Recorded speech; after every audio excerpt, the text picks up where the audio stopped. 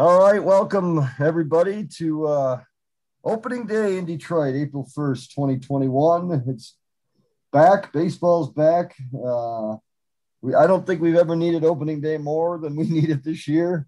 There's going to be fans in the stands at Comerica Park as the Tigers take on the Indians for another full season of baseball in Detroit. 162 games. That sounds good. It's going to be an interesting year, not just on the baseball front, but on the fan front, and we'll see how that shakes out. But I got with me Lynn Henning, who just got back home after a nice little stint in Lakeland. Lynn, how are you? Nice, Tony. And I understand that it's 30 some degrees up there. I've still got the benefit here of the southern climates, so I'm not enduring parkas and snowmobile suits here today. But no, spring training was good. It's always good. And as you said, I think everybody's psychological health needed it more this year than in any year I can remember. And there was a sense of restoration down there. It's coming back, this game, for everybody in bits and fits and spurts. But at least we're getting there. And I don't know if the people are going to like the product much at the outset, but what I found to be the theme of the column I wrote this morning definitely holds up as far as I'm concerned. And that is, they're going to have an ugly start, but it's going to be an interesting season because of the infusion of kids. You can watch a Mize pitch. You can watch a Skubal pitch. You can see what the surprise Akil Baddoo is going to do. Do. And I mean, this guy's name is going to be all over the place. The jerseys and so forth. Is he going to come down to earth? Probably, because it's the big leagues. But I want to tell you, that kid is really fun to watch. All right. Well, you covered everything. I don't have any more questions, so that should do it. I kind of gave you the capsule, didn't I? But, back to that point, Tony, the reason they're going to start so miserably, and I think it's inevitable, is they just don't have a lot of offense. Mm-hmm. And that outfield is Exhibit A, as I wrote in that column. You can't put Robbie Grossman, Jacoby Jones, and Victor Reyes out there and expect that you're going to score many runs. You don't have any fence rattlers there. Right, and it's not just there. Their infield, though, is a bit stronger. And I think it's going to get a lot sturdier once Isaac Paredes shows he can hit at AAA, and they'll be calling him up. And then you're going to have a big swap at mid-season. In my estimation, that is as inevitable as the fact that this coming off season, they're going to get very deeply and heavily involved in free agency. That's been the timetable all along. And I know Hinch got that promise. And so beginning this November, December, whenever, you're going to see a billboard free agent or two added to this roster. But for the time being, it's going to be a tough spring for this team and maybe for the fans. Yeah. Well, you mentioned your column. You can check that out at DetroitNews.com. For subscribers. So that reminds me, I have to make that plug once a podcast. Please subscribe, support local journalism. It's like $1 for 1,000 months or something. Some ridiculous deal. I don't think that's exactly it, but it's a good deal. Check it out, subscribe, support local journalism. But yeah, that was a good column. And it was, and I agreed with almost all of it. And you made the point about how it's going to be kind of a miserable beginning. And I tend to agree. I've made this point in the past, though, that sometimes the bad teams can be entertaining to watch. And what I mean by that is that, like you said, yes, they're going to be bad. Yes, they'll probably lose 90-plus games. But you are going to see a full season, in all likelihood, of Casey Mize, of Tarik Skubal. You might see Matt Manning. You might see some of these young position players. And so from a fan's perspective, yes, you're not going to be booking your tickets to the World Series, but you will get to see glimpses of the future. And I've argued for a while that if you're not going to contend, that's the next best thing. We've seen too many Tiger teams in the past, 30 years, excluding the good teams. But, when they were bad, there wasn't a lot of hope. It was just kind of blah rosters. even in 2000, like 2003, 4, you didn't see a lot of hope. It came on a little bit quicker. Now I think, you're seeing the foundation. And so I've long argued that that's, if you're not going to win, that's the next best thing, is to, be bad, but entertaining. Right. And I think that they have a chance to be that this year. I think you're going to get to see a lot of the kids that we've long wanted to see. No, they've got some others that are going to be pretty much, as you say, waiting. But I think for that, or from that standpoint, I think, Tony, I think the minor leagues will probably be as much in their interests as in watching the big league club. Because at the various levels now, you're going to have stories going there, whether it's Torkelson at West Michigan or Riley Green at Erie.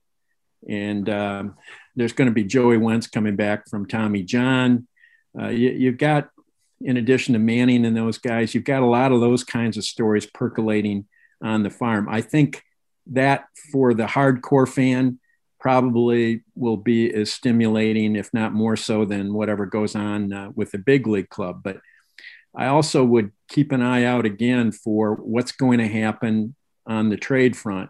They haven't had pieces, nor have they had a market in previous years really to swing a big midseason deal. They're going to have the pieces, and I think they'll have the market in July and August. And so I would get ready for something of a blockbuster there, because that's simply inevitable in my mind.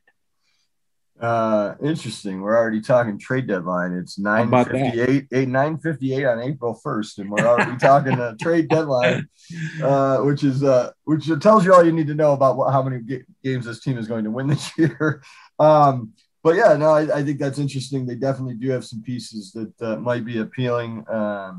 It'll be interesting to see which pieces they designate as cornerstones and which ones they designate as expendable as they move along. But I want to go back to this past offseason, though, and I want to get your opinion on it. I think we have varying opinions on this. I think we've both written varying columns on this, but they didn't make any big moves this offseason. They signed Robbie Grossman, they signed Wilson Ramos, they signed a couple other guys, a couple of guys in the rotation. Derek Holland could be a surprise, but nothing big. I think you and I would both agree. I'm just curious, why not start this offseason with spending some money? And I say that for a couple of reasons. One, there were some bargains to be had because of the pandemic. So yes, you have to put up a little money that you may not have at the moment because of ticket sales and all that, but you might get a bargain on the back end of the deal. And I think there were some bargains out there to be had as you look forward to contending in the next 2 or 3 years. And I also have argued long that if they plan to have a team that wants to contend either next year or the year after, I've argued that the process for free agent signing had to start now, as it did for the 2006 Tigers, which was a hybrid of your homegrown products and free agents. That process started in 04, 05, and then 06, they were contenders. So that's why I make the point that maybe they should have started this offseason with spending a little bit more money, getting some more cornerstones to that team. What do you think? I think you disagree if I read a column of yours correctly. Yeah, I don't disagree with the philosophy. I disagree only with the practical options that they had. For instance, George Springer wanted to play in Detroit for A.J. Hinch. He wanted to sign with Detroit. Well, that sounds great, except George Springer's 31 years old, and the Toronto Blue Jays signed him for $140 million. That's the kind of deal you don't make. The bargains, there weren't that many in a year when, frankly, the market was rocked by how recklessly, quote unquote, the Mets and the Blue Jays in particular spent dollars when they didn't have any money.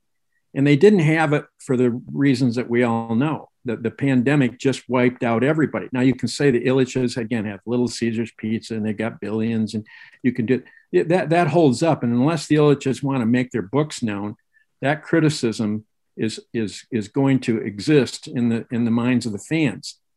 Here's the way I look at it, Tony. It's a big picture view. I've known for some time now that they were not going to be able to go real heavy until about this next autumn. That's because of all of the red ink they had to mop up after the splurge by Mike Ilitch from 2012 through 2016, when they should have been rebuilding. You've got business models that you do have to follow. We don't like to do those as followers. That's not our area of expertise, but business models do exist, and they exist for 30 major league teams. Detroit's was not going to permit any real investing until the point that they got a bunch of these kids up, then could begin to augment them with expenditures as they were cleaning up the red ink from all of those Victor Martinez and all the other deals that they made there, the Zimmermans and all of those splurges that they made when they should have been tearing this team down and reconstructing. AJ Hinch got that same assurance when he had his conversations with ownership in October. That's why he took the job. He knows that beginning this autumn, relative to this timetable, the arrival of the kids, and a better situation on the economic side as you get the pandemic through and you get back to a legitimate baseball business model, they're going to get very powerfully involved in free agency again. I can't really criticize that time frame. I don't know what you could have done this past year, frankly, that was going to greatly change the complexion of this 2021 team. But beginning next fall, when you've brought some of those kids in, you begin to get a little more bedrock with youth. Now you can go at the free agent market the way that they did back a decade and 15 years ago. So I don't quarrel with that, Tony, not because any reason other than I think it probably is fair and practical. Well, I think it's fair and practical, but I don't think, us sports writers are overly excellent in the practical field. I mean, we tend to think we're good at spending other people's money. Right, exactly. It's really easy to spend other people's money. Absolutely, as our expense reports would tell you. But I wasn't saying that they signed to change the complexion of the 2021 team. I don't think that was reasonable at all. My point is, I look at the model of Dombrowski and 03 or 04. You signed Pudge. 05, you signed Maglio. You trade for Guillen, or I think that was 04 too. In 06, you signed Todd Jones and Kenny Rogers, and so it was kind of a 3 off-season thing to kind of hybrid with your youth. And so my fear with what the Tigers' plan is that the longer that they push back the becoming players in free agency, the longer this rebuild's going to last. Because when this rebuild started, and you can argue whether it was 15 or 16, it should have been 14 or 15, obviously. Right. We all agree on that. They definitely waited too long. But, when it started in 16, I thought 2021, 2022 would be reasonable. That's 5 or 6 years. And now I fear the longer you push this off, I mean, you're just pushing the chance of contention off to, you're looking at 20. I mean, I don't think you can really realistically see 2022 as a legit contender, maybe a team that wins 70 or 80 games. But I just fear it pushes it off longer. And it's already been 6, arguably 7 years. If you go back to those deals, though, that you cited from 204 through, let's say, 206. Right. They were all run-of-the-mill deals with 2 exceptions, Pudge Rodriguez and Maglio Ordonez. And what made Pudge Rodriguez and Maglio Ordonez available to the Tigers? The fact that they had physical disabilities and they had no market for their talents. That enabled Mike Ilitch to go in and have his heart-to-hearts with them and take some appropriate risks with 2 potential Hall of Fame players, one of which is there, and Maglio, who at the time actually had a shot. That kind of player, Tony, wasn't available this offseason. That kind of player, in fact, hasn't been available many off seasons. That was a case of a very magnanimous owner striking it rich with a market that was incredibly cooperative and almost unfathomably cooperative, in that Pudge Rodriguez and Magglio Ordonez had no one else after them because of physical concerns. So I look at the Kenny Rogers and the Fernando Vinas and the Todd. Those are the kinds of deals the Tigers, in fact, haven't been opposed to making these past few years. They were not expensive deals. They were short-term contracts. Well, it's the same deal. You could put Robbie Grossman, for Christ's sake, in that same elevation, because that's about as serious as that acquisition was when they got Jones or Rogers. They were final pieces. They were final pieces. Well, they weren't final pieces because Jones and Rogers signed before anybody even had frankly any serious notions of them going from where they had been to the World Series in 2006. They were standard offseason acquisitions.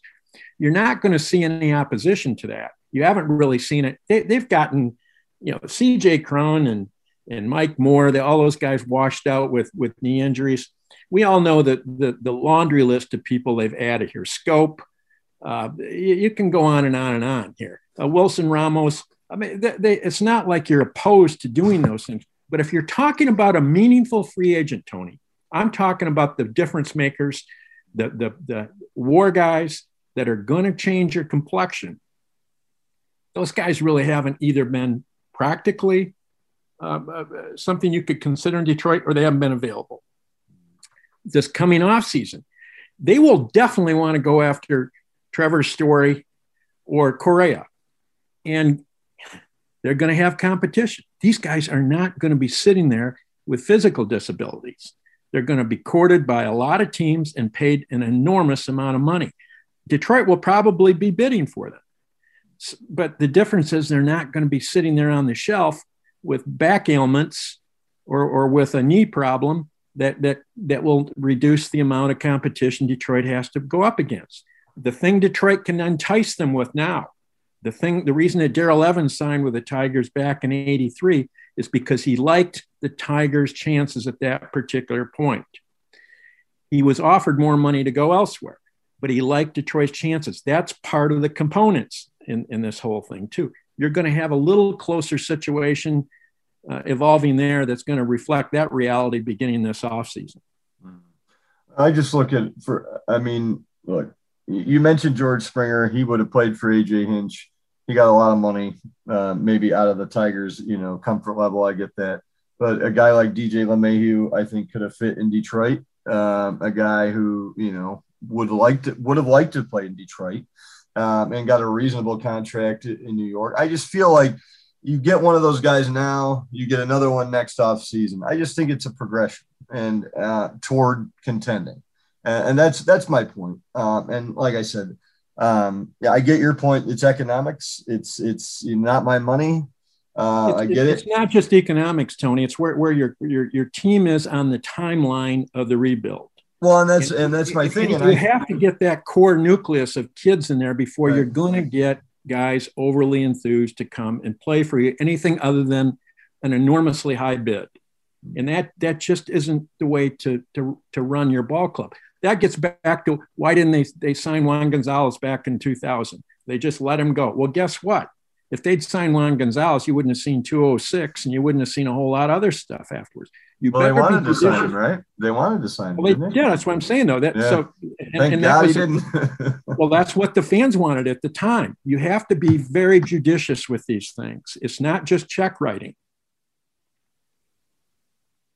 No, I get it. It's interesting to see how this is going to play out. I think the other question fans have, and you say that they're going to get involved this offseason with a big blockbuster, either this offseason or at the trade deadline, or both. I think you're going to see, and I've written it. I've staked an awful lot of projection on this. You're going to see the blockbuster deal at July or August. Why? Not because they didn't want to do this before, because they're going to have the pieces in a market that will probably cooperate and enable them to do that. I bet you right now a tidy sum that's going to happen. The same with the free agency. That's why Hinch signed on. He knew that beginning this fall, You've got the pandemic over. You've got the box office back. You've got the cleanup completed from the previous 5 years of largesse. You've got a business model now that will work and be sustained, and you've got kids coming, and that's why he wanted to sign on with the Tigers. Now, if they've duped him, he's got an opt-out in this contract. He can get out of this thing. Mm-hmm. But they haven't duped him. Mm-hmm. They're going to spend this fall. I don't know if they're going to get Trevor Story or Correa, but they're going to get a bat or two for sure. Mm-hmm. And I don't know where you draw the lines on this in terms of how many or for what amount, but they're going to get very dramatically involved in the free agent market this offseason. I've known this for some years. I can't quarrel. In fact, it's the same outline I would have drawn up. Don't get yourself in the soup spending a bunch of money that is A, not going to make a big difference with your team, and B, has the potential to block some kids that you want to bring up and put into the everyday lineup and expect that they're going to perform. So to do it this fall, to me, is simply common sense.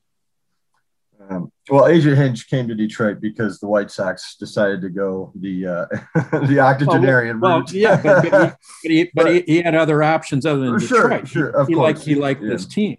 Right, of course. And he could have, gone a different direction. I get that. I think and I believe they will spend. I think the thing the fans are struggling with is they just don't know what to expect from Chris Ilitch. And it's fair because Chris Ilitch hasn't been in a position as owner yet to spend, because the team has been rebuilding since he's been the day-to-day guy. And so I think that's where the fans are struggling. They're nervous because they have nothing to fall back on with him. They don't say, oh yeah, he lived up to his word here, so we got to trust him. I think that's where the fans are struggling a little bit. No matter how many times you explain these things, I realize it can be hard to probably absorb, or it can be hard to change dispositions. Had Chris Ilitch been the miser and the skinflint that he is projected, or he is depicted as being, you would have not seen them run into a luxury tax situation 4 years ago. He would have ordered an immediate fire sale. And that's a fire sale like Wayne Huizenga had in Miami. Get rid of everybody in all his contract. He said, no, I'm not going to get rid of contracts and players just to avoid the luxury tax, which a mid-market team is paying in 2017. That's nuts. He didn't order that. He said, let's play this thing out.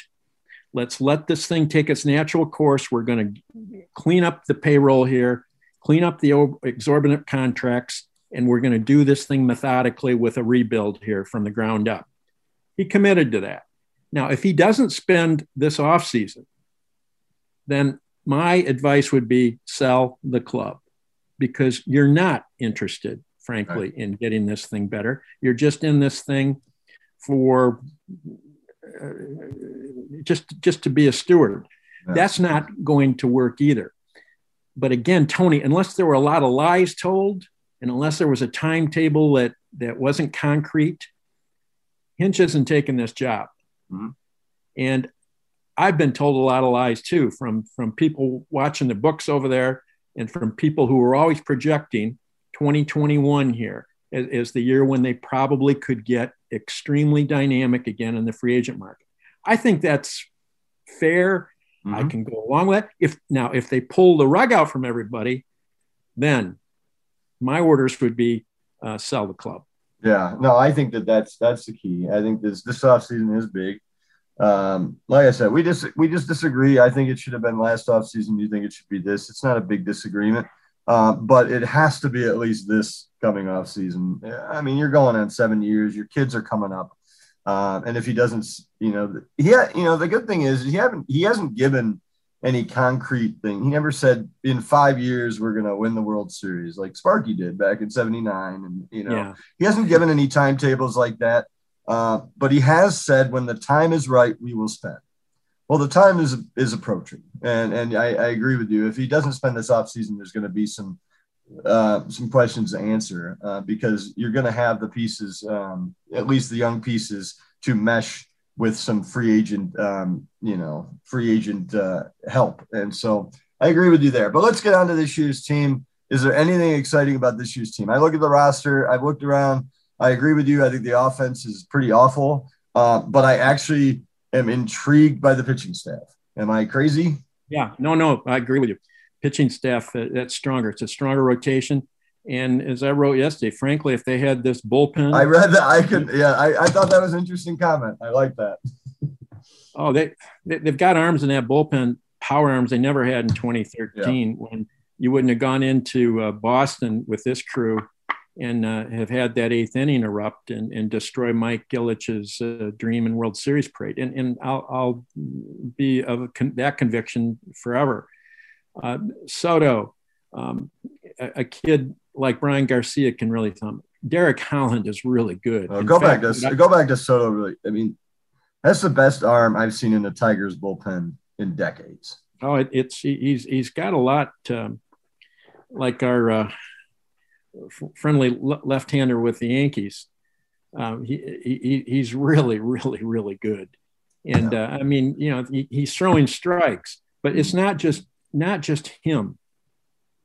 They've got power arms back there. I think their weak link is Buck Farmer. He's not a terrible pitcher by any means, but Garcia can throw it. Cisneros can throw it. Derek Holland is the real deal. I'm intrigued by him. I'm not going crazy on him like some people are, but I'm intrigued. Yeah, Fulmer is probably set up pretty good for a relief role here. We'll see how that plays out, but his stuff plays up when he can really only be expected to do it for an inning or 2 innings. Now suddenly you get 94, 95 back on the fastball, and he looks pretty good. Plus, with his temperament, I think he's really suited to that role. So I agree with you. I think their pitching is stronger. I think the problem is going to be runs. But here's the one X factor in this whole thing is the kid Akil Baddoo. Do you trust somebody at 22 who hasn't played above a single A to come up here and suddenly be your magic potion? No.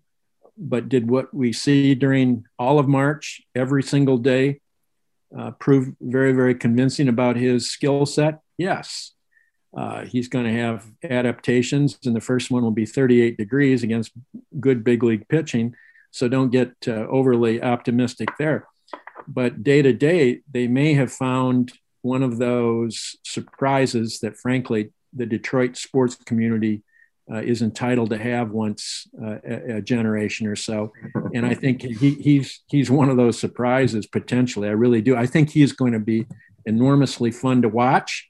At the very least, Tony, if he doesn't make it as an everyday guy this year, and the odds are against that, they have very likely banked an important skill person that they can stick in the minor leagues next year for a little more grooming. I mean, that's the worst case scenario, but this kid is going to be with them all year long. And I saw him hit most of his 5 home runs down there in Florida. And he has a wickedly fast bat. He runs, he throws, he can play center field. You don't find a lot of talents like that. But the alignment of the planets enabled him to not make the Twins 40-man roster. Tommy John surgery being a big reason why he was sort of marginalized. And the Tigers brought him in, and I think they may have made quite a steal there. Yeah, it'll be interesting to watch to see if he's, if he can. I mean, obviously a huge jump from single A. And they got to keep him on the roster. We'll see if he's a Chris Shelton type who impresses early and fizzles, or whether he sticks around. The thing about him, and people do bring up Shelton. I understand why they would, because he fizzled. Chris Shelton could do one thing. He could hit. And for a while he could hit. Baddoo, you can do a lot of different things, whether it's center field, run the bases, steal a base. Right. And that bat is a lot faster than Chris Shelton's. Boy, it was fun to watch Chris Shelton hit, though, early in 2006. Oh, it was. It was a phenomenal 6 weeks or so there. It was. And that story kind of gets overlooked in 06 by all of the other surprises. But that was phenomenal stuff. But this kid, I wouldn't sell him short. He handled tough pitching all through March, and it's going to be some days you're going to say, oh boy. But there are going to be other days you're going to say, oh boy. Yeah, well, and that's the thing. And that, this is a season where they can do that. I mean, you can live with that this year because you know the reality of the situation. And so guys are going to get their looks this year, and that's okay. Back to the bullpen, I just want to mention really quick. You mentioned Fulmer, how he might actually be a fit in the bullpen. I've said for a while that Daniel Norris would be a fit in the bullpen, and I'm intrigued that he's there. And I know he wants to start, but I believe with his mentality where he's not going 100 miles an hour at all times, and with that stuff from the left side, I believe that he could be a real weapon in there. I've said that for 2 or 3 years, so I'm intrigued to see him and Fulmer both back there. I just think they have arms. You look around the majors for the last several years, and every team the Tigers have played, everybody's bringing in one guy after another that was 97 or above. And the Tigers bullpen was not that. And now you're seeing the Tigers have put together a bullpen that kind of resembles that for once. And so that's, I'm intrigued by the arms. And again, and not just, obviously it starts for me with Casey Mize and Skubal. I'm thrilled to see what they can do. And people need to understand there are going to be bumps in the road. Justin Verlander had bumps in the road when he came up. So let's just relax if Casey Mize gets rocked every now and then. But the arms are intriguing. The offense, and that brings me to just, we talk about Manning and we talk about, Wentz, and we talk about these other pitchers that are on the horizon. What's on the horizon this year offensively in the minors? Is there anything? Paredes. I think he probably will spend a fairly minimal amount of time at AAA and get the call. And at that point, you can move him to second and maybe. Well, here's one other thing. AAA doesn't start for a month. So how does that affect things too? Well, it was not necessarily implied that Paredes would be coming up by May 1st. I'm talking about him maybe in the first third of the season at some point, because I don't think it's going to take him, Tony, very long to get heated up once those games begin in AAA. Riley Green could conceivably make it up too. Really? He's going to start at Erie. And I don't know that he's going to have to be there for a whole year. He's good. Yeah. He's really good. Yeah. And that's the kind of surprise you can get in a season like this, which is why I was suggesting that I think these kinds of evolutions are going to be more entertaining than really the on the field product as far as wins and losses. I'd be open to that. Then I want to see what Torkelson does, because once he gets acclimated back to his old routine, he hasn't played baseball in a year, really, in terms of a schedule or games. I think you're going to be convinced why he was the first overall pick last year. Those kinds of players, it could be a Daniel Cabrera even, showing that he's a little more mature than people thought and moving rapidly. But at least the farm is going to give you some gestation periods to pay attention to, in addition to what we're going to be seeing in Detroit, which isn't always going to be pretty, but oftentimes will be interesting. Yeah, I think the exciting thing, if you're a Tigers fan, is that when you dip into the minor leagues, you're not just calling up someone who has a pulse. That's not the bare minimum standard anymore. You're calling up someone who you think can actually be a major leaguer. That's a good point. Because for a while now, it's been this guy's on the DL. I mean, what warm body do you have in Toledo that can get here by 5 o'clock? I mean, that's been all, exactly. So now at least there are the pieces that you can say, boom, this guy's going to get his shot now. Torkelson's interesting. Obviously a rough spring. Like you said, hasn't played in forever. If he tears it up in single A and double A, you got to believe he's not going to be waiting long for that call. Agreed. I mean, he's college age, he's not Riley Green, who came out of high school. This kid's got, he's got the pedigree already. So it's going to be interesting. Baseball's back finally. There's going to be fans in the stands, 8,200 people in Comerica Park, which will be it's about how many people they had for the first ever opening day at Bennett Park in 19 whatever. They had 8,000 or 10,000 depending on if you believe Wikipedia or Baseball Reference. So it'll be shades of that. The Tigers won that game, I think, by rallying with 10 runs in the bottom of the ninth inning against the Brewers. So we'll see if there's any synergy on that front today. Just last thing before we let you get back to your wonderful weather down south. Win-loss, what are you seeing? Give me a number, and then I'll go prices right, and I'll go a little bit above you or a little bit below you. I got, I'll say 69 wins, 93. 69 and 93. All right. Yeah, I'm going to go a little below that. I'll say 66. 66, 96. But an entertaining 66. It won't, it won't be like the early 90s Tigers who were entertaining because they had hitters, but there was no promise on the horizon. They'll be entertaining because there is promise on the, there is a future here, and we're starting to see it. Look, we can debate whether they should have started this offseason next up. My only thing is we're going on years 7-ish or 8-ish or 6 or 7-ish now of the rebuild. So that's why I'm just a little concerned that when's it going to really pick up steam, because that's a long time. You usually look at rebuilds as 5 years, right? Is fair? Yeah, this one was always going to be longer, which is what we said at the outset, because the deconstruction ahead of the reconstruction was going to take as long as most rebuilding plans. It was just simply unique to the enormously deep hole they had after Mike died. And you saw that coming back in 2015. And that's why it was written then. People aren't going to like this. They didn't have any quarrel with Prince Fielder. They didn't have any quarrel with Upton and with Zimmerman and all these signings when they took place. But I said, you're not going to like what this is going to do to the timetable because it's going to extend it. That's just baseball reality. I think a few people had quarrel with Zimmerman, but I get your point though. Mike Ilitch ordered the best pitcher possible at that point on the market. That was the owner's order, and he was the best pitcher available on the market, and it was going to take a market price to get him because they didn't want him signing elsewhere. Right.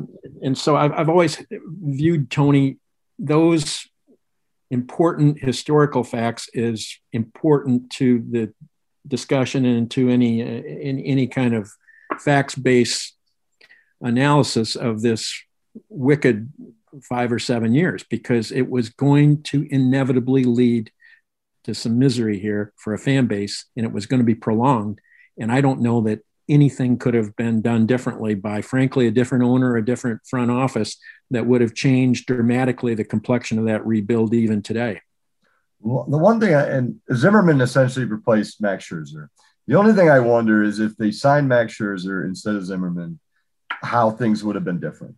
They would have been in hindsight, but at the outset, I thought they were nuts to offer a guy about 30, $145 million for 5 or 6 years. Now, Max Scherzer has been an exception to that rule in terms of free agent pitcher investment, but he also wanted to go free agency. He wanted free agency. He was a businessman who wanted to try to get the open market to do something extremely gratifying for him beyond $145 million, which was an awful lot of stuff to turn down at that particular stage in his career. I've never blamed the Tigers for that. And let's say they had gone up to $160 million or whatever it might have. And I don't know that you could have bought him out of free agency at that point. I don't think you could have.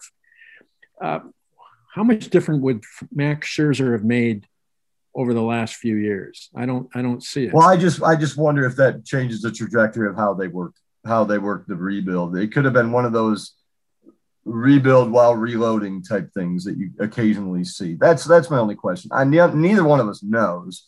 I think that the only thing I didn't, and we're getting off topic, I get off topic a lot, but quickly, the only thing I didn't like about that whole situation is that the Tigers kind of put out that statement when he turned down the contract, and there became this little bitterness between Ilitch and Dombrowski and Scherzer. And that's the only thing I didn't like about that whole situation. I never saw it that way because I knew Max as a businessman, and I knew how much he wanted to try free agency. Yeah. And I think that's gotten lost in the picture. Right. But the Tigers could have signed him in free agency though, too. Yeah. Well, he could have gone over $217 million at that point. And again, it's fun to spend other people's money, but I certainly wouldn't have been making that kind of offer, not to a guy who then was about 30 years of age. Right. All you have to do is look at baseball's archives to see how many times those deals have blown up on other clubs. And it's been by far the majority of instances. So right. I'm glad for Max. I'm glad for the Washington Nationals. But to say that the Tigers didn't work earnestly to sign him, I think the offer that was agreed upon was there on the table, proves that they did go after him pretty ambitiously, more than I would have. Yeah. All right. Let's do a couple more quick things. One, we talked about the offseason and how, they didn't make any big splashes yet free agent wise, but they did make one huge splash, AJ Hinch.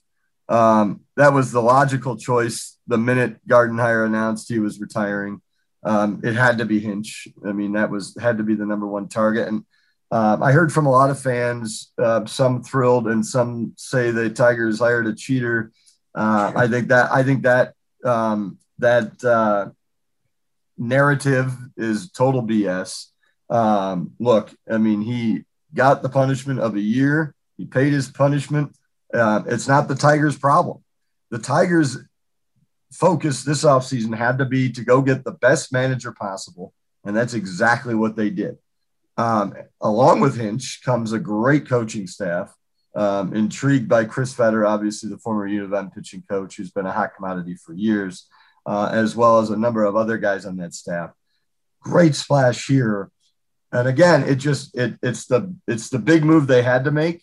It just has to be followed by the player personnel moves. That's as simple as it is. I mean, this is a great move if it is the first of several moves. That's my point.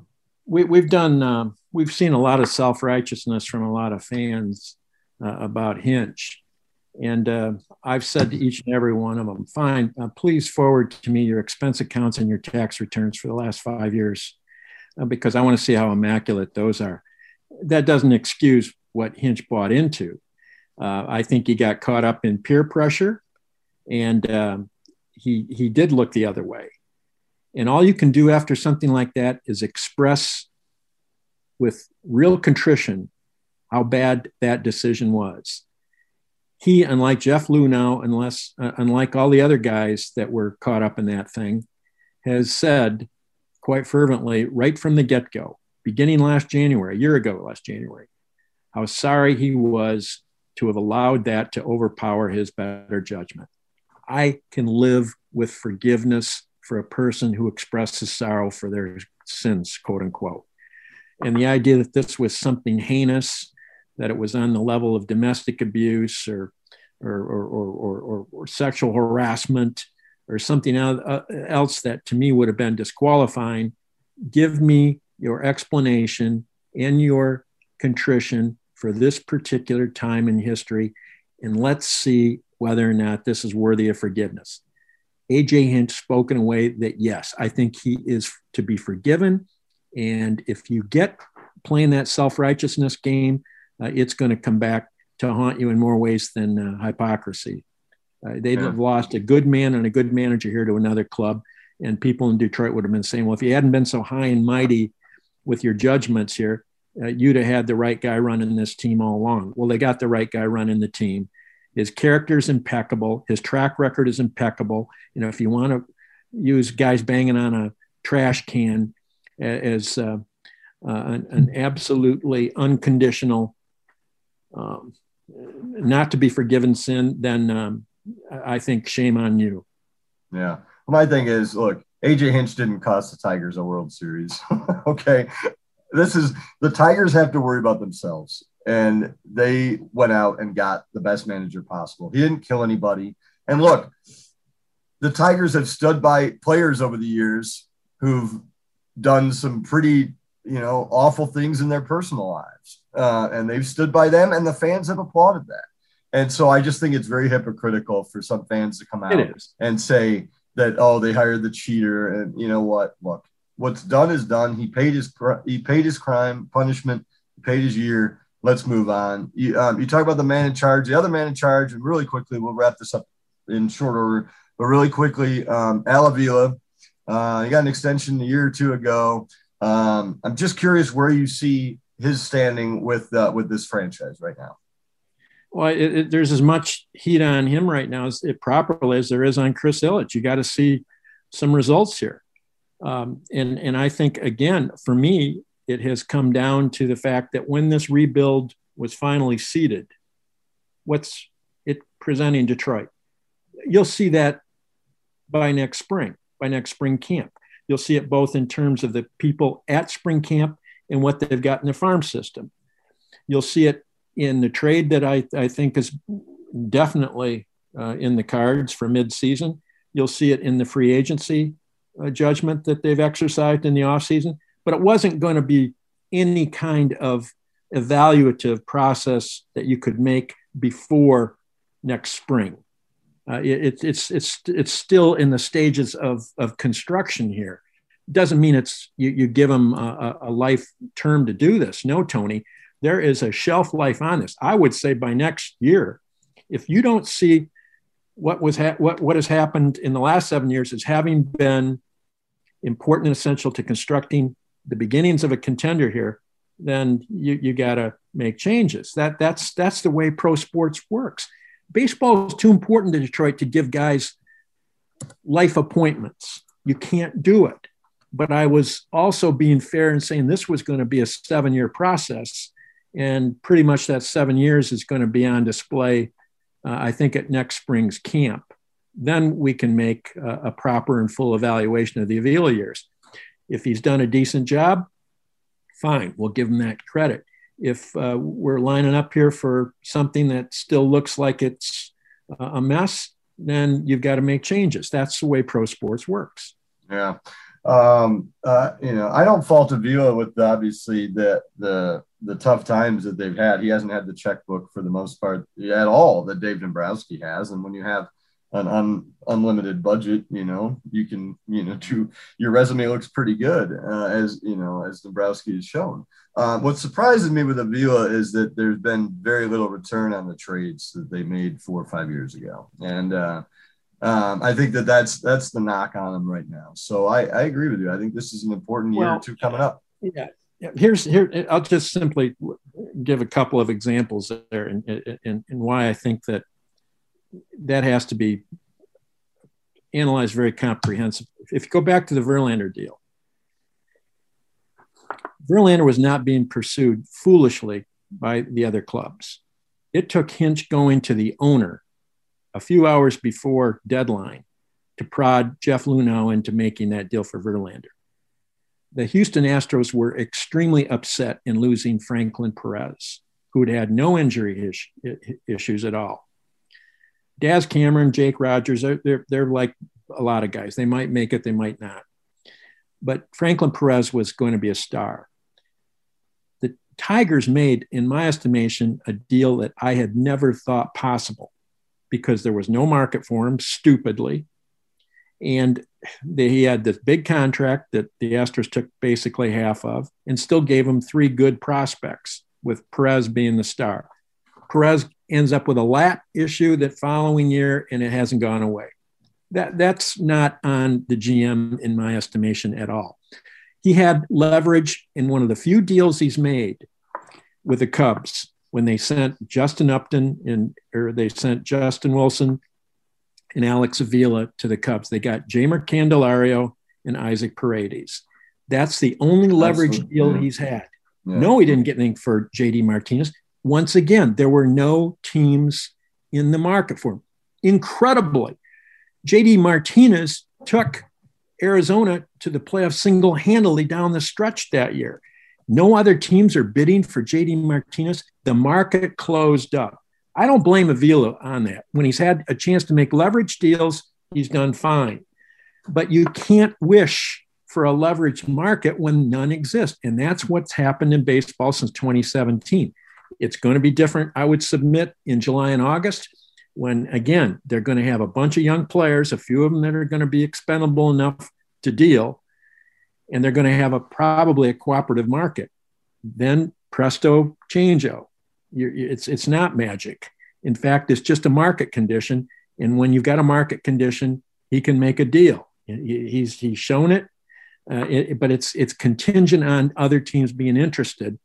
This nonsense about how they went and were going to deal Boyd to the Yankees, but they priced him up. That's like a house you're selling, Tony. You put a high number on it initially. It does not preclude counteroffers or subsequent conversations. So that's where I think this thing gets off the tracks. No, I think, like the Cubs deal, I think was obviously he got a couple good pieces for Wilson and Avila. The knock on the JD Martinez trade is that he dealt him on July 18th. I mean, there was 2 weeks to go. And so there wasn't a market. Could a market have developed? That I think that's the question there. But I'll tell you why. Yeah. Okay. No, but I'll tell you why it wasn't going to develop, because Arizona itself was walking away. And there, at that point, you've got absolutely no bidders at all. That's why they made the deal then. Tony, people underestimate the fact that there was zero interest, believe it or not, in JD Martinez and in Justin Verlander at the trade deadline. And again, I just and explain, because it's really stupefying, the idea that I know Hinch had to put pressure on the owner to get Luhnow to make an 11 o'clock hour before the deadline deal for Verlander. That's how crazy and stupid and silly this market began to get in 2017. It doesn't mean the Tigers have been all that facile and things, but the market hasn't been there to make a deal, except when there has been one. And then I think he's made pretty good deals. I think that's just the way it works in baseball. I think it's just kind of Tiger fans look at the deals Dombrowski made over the years and the steals he made, and they're not seeing those now. And so I think that's where kind of the argument comes in. But I mean, you talk about no market for Verlander and how Hinch had to go to ownership. I mean, there was a team that probably wishes they would have gone to ownership that year in the Dodgers. The funny thing is, if the Dodgers would have acquired Verlander, they would have beaten the Astros in the World Series, if the Astros would have even got to the World Series. So pretty crazy to think about. A couple quick hitters here. Verlander, we talk about next season's the time to spend. Is Verlander going to be a Tiger again? Yeah, I think yes. He is. Yeah. I tweeted that a few weeks ago, and I was surprised how surprised people were. But he's going to probably be ready to pitch next year. The Tigers will want somebody of his standing on that rotation, even at age 39. And I think he makes an absolute common sense signing for them. And I think, of course, he's going to want to pitch for Detroit, and he's going to want to pitch for AJ Hinch. Yeah. I remember the day after he was traded. I mean, you can guess who it would be, but a Tigers official close to Verlander told me, just because we're trading him doesn't mean he's not going to be a Tiger again. And that's right. You can all figure out who would say that, but he would speak in a deeper voice than I just did, and he'd be whatever, smoking a cigarette probably. So put two and two together, but it's coming to fruition where he goes, wins his ring, comes back when the team's ready to contend again. I think that's going to happen. I think it makes too much sense. Last one, your favorite opening day at either Tiger Stadium or Comerica Park. I don't think you were around for Navin Field or Bennett Park, but no, I missed Briggs Stadium too by a few years, but barely on that one, probably barely on that one. I think 84 for sure, because Darrell Evans taking his first swing as a Tigers free agent amid that giddiness that was in the process of unfurling there in 84, taking that first swing against Dave Stewart and hitting a 3-run bomb into the upper deck and right. That one, I think certainly, Tony, because it was already becoming evident that that was going to be a charmed season. And that first inning alone with Evans hitting that monster into the seats, that was a pretty good tone setter for the last magical year this baseball team has known. How many opening days have you been to then? Oh, geez. Well, remember too, I was covering the NCAA basketball tournament some years when it was overlapping. And so, but I probably, I don't know, Tony, an awful lot. I didn't go to any in the 60s. I wasn't, of course, working then. 70s, I started, my first one as a journalist, I can tell you that was 1975. And they got beat 10-0 on that day. So if you're going to ask about memorables, it was about like it is up there today, about 30 some degrees. And it was an open air press box at Tiger Stadium. That was a lot of fun. And they got beat 10-0. So those two on both ends of the spectrum stand out, 75 and 84. So you've probably been to at least 30. Yeah. I went to, I think I had a streak of like 10 to 12, maybe a little bit more, but haven't been the last 2 years. I didn't make the cut this year for COVID reasons. So hopefully be back next year. But there's nothing like opening day. I just love the lineups being announced and the players walking out, being introduced, and the big flag, and always a great national anthem and flyovers. And even if it's cold, it's a beautiful day. So opening day is, like I said, opening day is always about hope and optimism. And this year, maybe more than ever, for more reasons than just baseball. Just really quick house cleaning. Be sure Lynn's retired allegedly, but still produces massive amounts of copy for us. He wrote a great feature on Miguel Cabrera, who's approaching 500 home runs and 3,000 hits. Check that out at DetroitNews.com. And again, subscribe. There's great deals going on at DetroitNews.com. Support local journalism. You can follow Lynn Henning on Twitter. He's a great follow, not just baseball, but other stuff as well. You can follow me on Twitter, TonyPaul1984. Lynn, it's been a pleasure talking baseball with you. It's never wanted to talk baseball as much as I did today. Enjoyed it as always, Tony. Thanks, buddy, for the conversation. And I'll hit them straight for you this afternoon. Lucky you. All right, man. We'll catch up soon. Okay, Tony. Thanks.